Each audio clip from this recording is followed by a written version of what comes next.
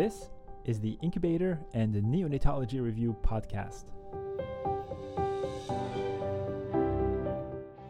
We are your study buddies for neonatology topics.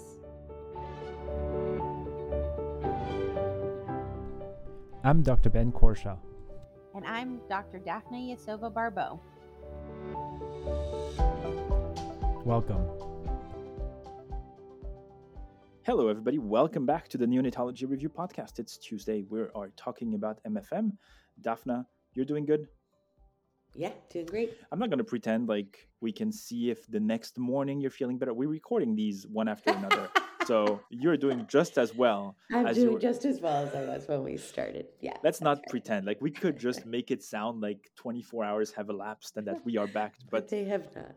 No, we are exactly where we were. We are continuing to record. We're just, delivering the content in appropriate bite-sized formats. Okay. We talked about hypertension, hypertensive disease of pregnancy. Yesterday, we left off at the differences between adverse conditions and severe complications. And remember, we said adverse conditions are associated conditions to hypertension that require close monitoring of the patient, and severe complications are what is requiring immediate delivery. So we're on page 18. The next topic we need to talk about is something that we are all very familiar with, and it is HELP syndrome. It's one of these things where as a student, you're like, why didn't they do this for every syndrome, where basically the syndrome has a name that you can remember. It stands for something that helps you know the the things. So HELP syndrome is actually quite easy to remember. The things that are interesting is that up to 20% of women with this syndrome do not have proteinuria or hypertension prior to these findings. And that is terrifying because HELP syndrome is quite serious. And HELP syndrome basically stands for, you have 5 letters in this word. The first H stands for hemolysis with elevated lactate dehydrogenase or elevated total bilirubin level. And then the last 4 letters are standing for 2 separate entities. EL stands for elevated liver enzymes with a serum ALT of 70 or more. And LP stands for low platelets with levels of platelets that are less than 100,000. And the big question that is being asked, and this is just for us to think about, we're not really going to give an answer, but the question is this really a severe form of preeclampsia, or is this like a separate disorder entirely? And based on what we said initially with this idea that 20% of women who develop the syndrome do not have proteinuria or hypertension prior to these findings, you may be tempted to think maybe it's a separate disorder. Well, if you are a researcher and you want to investigate that, please, we encourage you to give us the answer. I do not have the answer for you, and but it is something, I guess, that you may be tempted to think as an evolution of preeclampsia. But I just want to make sure that we don't automatically make this assumption because it is very much a subject of debate. Okay. What are some of the risks to the fetus when it comes to having preeclampsia? Well, the risks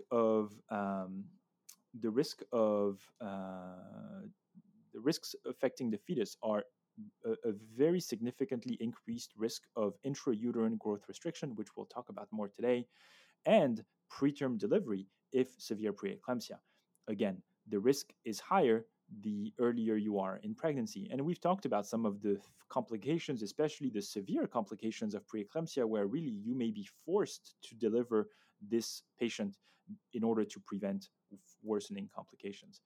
There are some maternal medication that could impact the infant. One of the medication that is very commonly used in preeclampsia to prevent it is magnesium sulfate, and obviously these medications could have a significant impact on the baby. A mother that is receiving significant doses of magnesium could be giving birth to a baby that is going to be, I guess, respiratorily depressed at birth and may need further support, and that's obviously something that is not great for a baby to go through.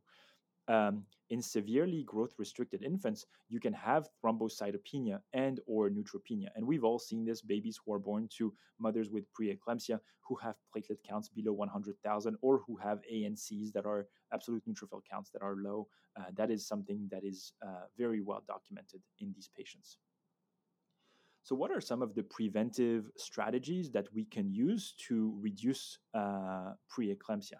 And Brodsky and Martin give us a list of 4 medications. The first one being calcium, which led to lower risk of preeclampsia in women with low calcium intake and high risk of preeclampsia. The level of evidence for that is high. Another medication that is described is aspirin, which has led to the reduction in preeclampsia if you started before 16 weeks of gestation in high-risk patients. The use of unfractioned heparin and low molecular weight heparin reduces secondary outcome of preeclampsia in high-risk women and reduces perinatal mortality, preterm birth, and growth restriction. The evidence for that, however, for heparin is fair to good. And finally, the one we just talked about, magnesium sulfate, which leads to a reduction in the incidence of initial and recurrent seizures compared with anticonvulsants alone. The evidence for that is high. So, how do we actually manage patients with preeclampsia? Well, you may need to manage their blood pressure, so provide antihypertensive medication. If severe hypertension, possible medication could include nifedipine, hydralazine, labetalol, methyl-dopa, nicardipine, and nitroprusside. You may be put in a position to have these patients deliver preterm, and that is something that we see commonly. And the postpartum period requires very close monitoring because maternal symptoms may worsen soon after delivery. All things we will never, unfortunately, encounter because of the profession we chose. But if you are considering a reconversion into obstetrics, at least you know that. Seriously. When you're reading this, it's like the management of a postpartum patient after delivery and their symptoms. I mean, like I'm a curious person, and I'd love to know this, but for me to ask me to memorize this for the test is kind of bonkers. All right. Mm-hmm. The last point that we need to talk about in the case of hypertensive disease of pregnancy is the infamous eclampsia, not preeclampsia, but eclampsia. And this is a very rare condition. It affects 0.1% of all pregnancies. 10% of eclamptic females do not have proteinuria.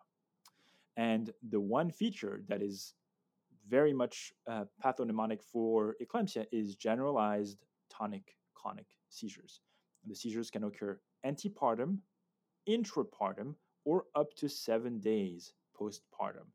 I think that's a very easy way to draft a question. You can say that a pregnant patient has high blood pressure and, I don't know, some adverse feature, gets delivered, right?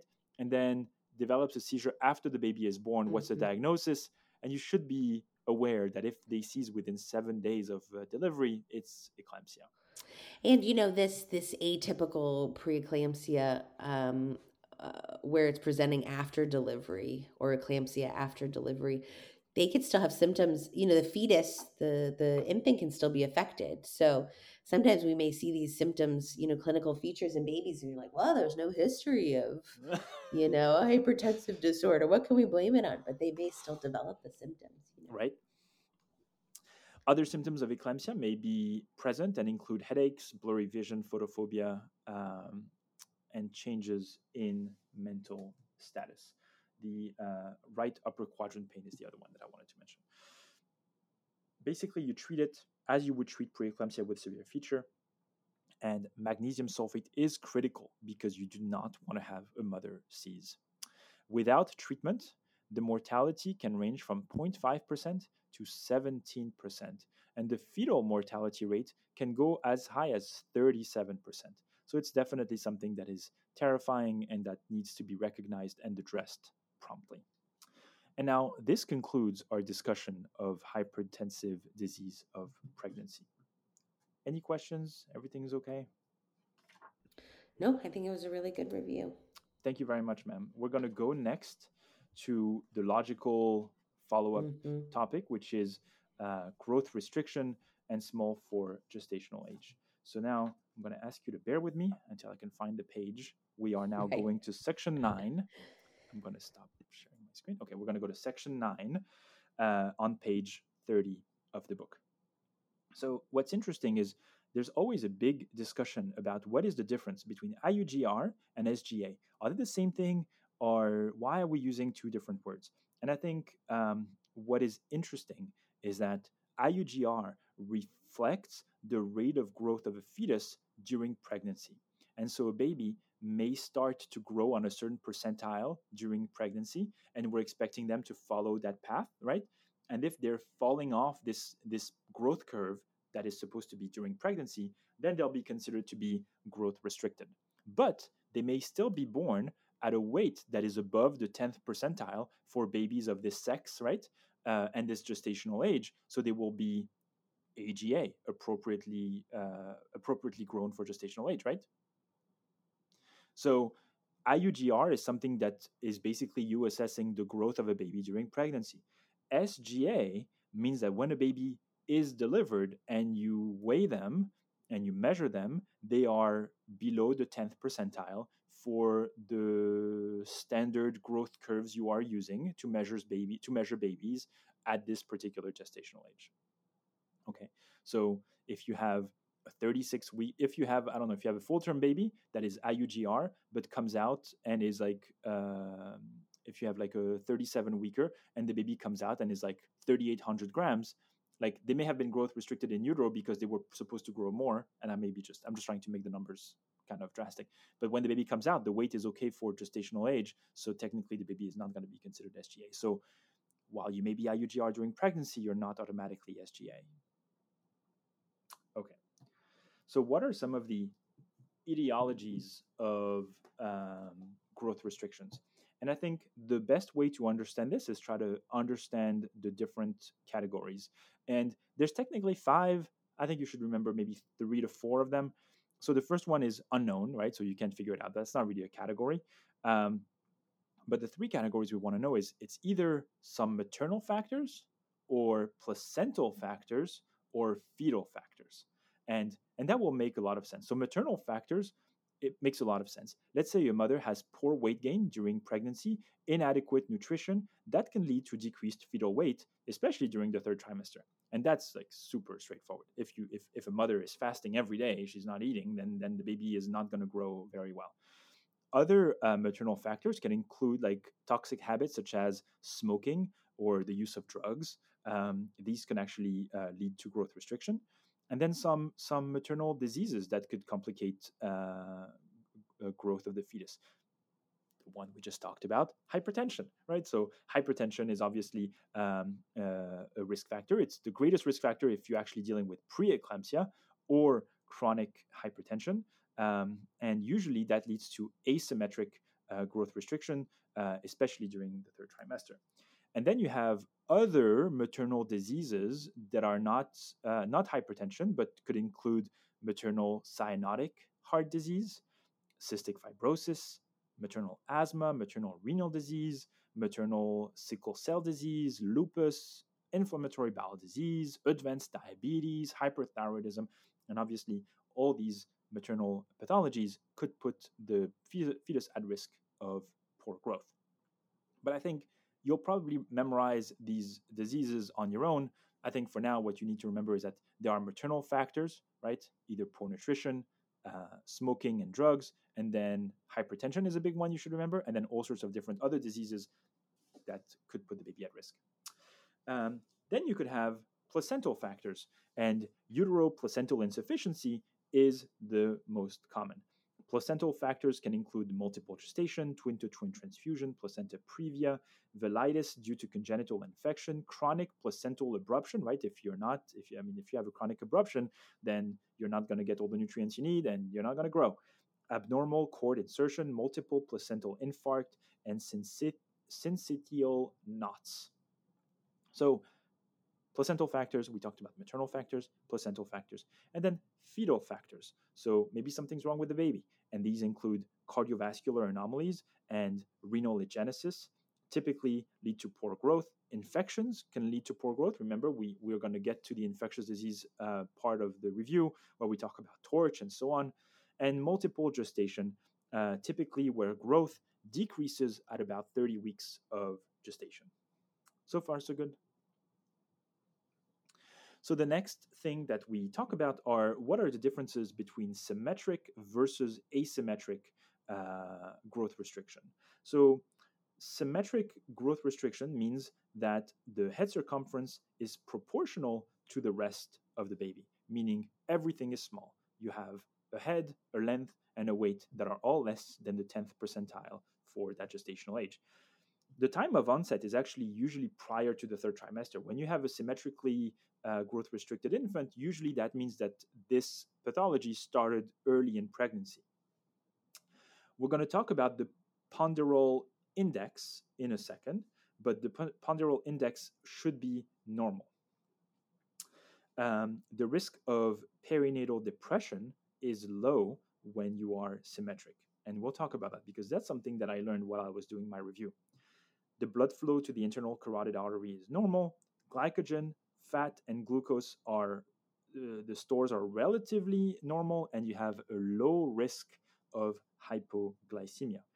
The etiology of symmetric IUGR/SGA is usually intrinsic and results from either chromosomal anomalies, congenital infections, and sometimes some inborn error of metabolism. When we're looking at asymmetric IUGR, which is probably the one we see more frequently, where basically the head circumference is appropriately grown, the head size is appropriate, but the rest of the body is small.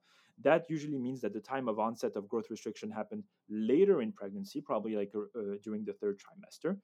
The ponderal index is low, and the reason for that is because we'll talk about the ponderal index in a second because I don't want to get into that right now. The risk of perinatal depression is increased with babies who are asymmetric SGA. That is something that I would not have figured out. So if you have a symmetric SGA, your risk of perinatal depression is lower, but it increases, and you have a higher risk of perinatal depression if you are asymmetric SGA. Blood flow to the internal carotid artery is increased, and that's why the brain growth is spared. You usually have low glycogen and fat stores, so it puts you at a higher risk of being hypoglycemic. So asymmetric SGA, higher risk of perinatal depression, higher risk of hypoglycemia. And usually these are caused by environmental issues such as uteroplacental insufficiency from preeclampsia, chronic hypertension, or maternal diabetes. So far, so good? All right, I just lost you there. Fine. Diagnosis. Okay. So how do we make the diagnosis? So obviously you want to look at patients who are at a high risk. You've mentioned that on Monday. We want to know that patients who have multiple gestation, poor weight gain, poor prenatal care, these patients need to be followed very closely. You can perform the uterine fundal height, which basically looks at how high the fundus is, and you can try to assess this, but it identifies about 40% of IUGR fetuses. It's measured between 18 and 30 weeks. And you can tell based on the difference between where the fundal height is supposed to be if you're dealing with a baby that's IUGR. Obviously, this is not the most precise method. And then you could do some measurements. You could look at fetal abdominal circumference compared to the expected for gestational age. We can talk about the ponderal index, which is basically the weight in grams times 100 divided by the crown to heel distance. So what's interesting is that when you think about that, right, we just talked about the ponderal index for symmetric versus asymmetric IUGR. So if the head is small, right, and you're using the crown to heel, then then that length is going to be smaller, right? So that makes sense. Yeah. You can look at femur length. You could look at amniotic fluid volume, and you could look at diastolic flow velocity. Okay, so far so good. I think to me, the highest yield information for growth restriction is what we're going to talk about, which are the neonatal effects of growth restriction.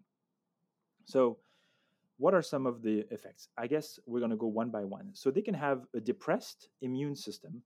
And the thought process, the pathophysiology behind that is because growth-restricted infants have decreased lymphocyte numbers. Actually, you know what? Neonatal effect. We can do the end of that section tomorrow. I think we've done a lot. It's already 19 minutes. You have probably a question. I'm going to stop here. You got it. Okay. Thank you. Very, very good. Let me get you this question. So this is maternal fetal medicine question 82. You were asked to consult on a pregnancy with monochorionic twins. At 20 weeks gestation, one of the twins has been diagnosed with intrauterine growth restriction, IUGR. At the most recent follow-up, 29 weeks, the biophysical profile of the growth-restricted twin was concerning, and the decision was made to deliver. Which of the following statements related to this scenario is false? False. A, All right, false. I won't make the same mistake as yesterday. Right, you're looking for the wrong answer. Okay. A, clinical evolution of selective IUGR shows remarkable variability. B, placental anastomoses have a protective effect on the IUGR twin.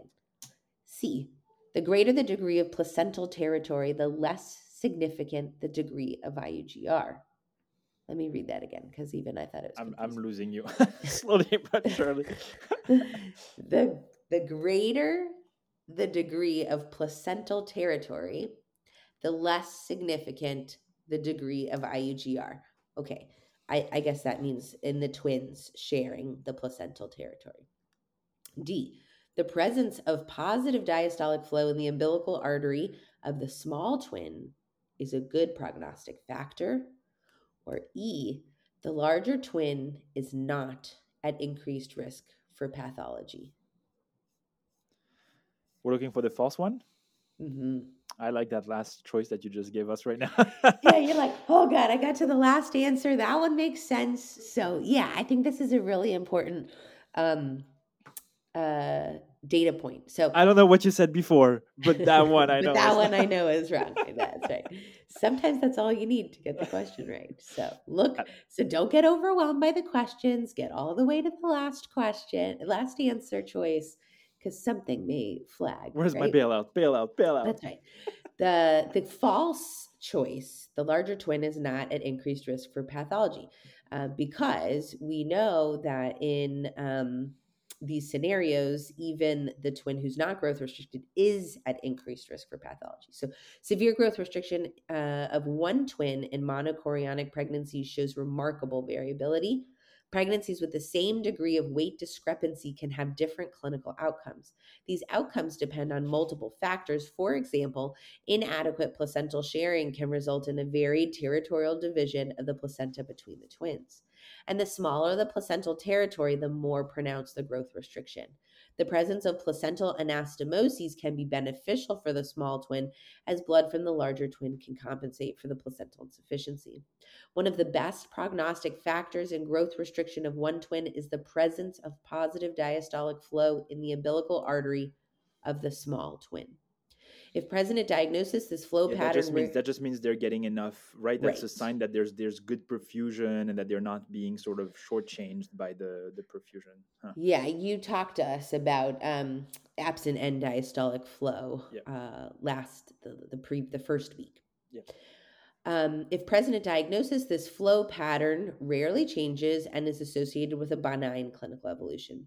The presence of anastomosis can lead to hemodynamic changes that can cause hypertrophic cardiomyopathy, particularly in the larger twin.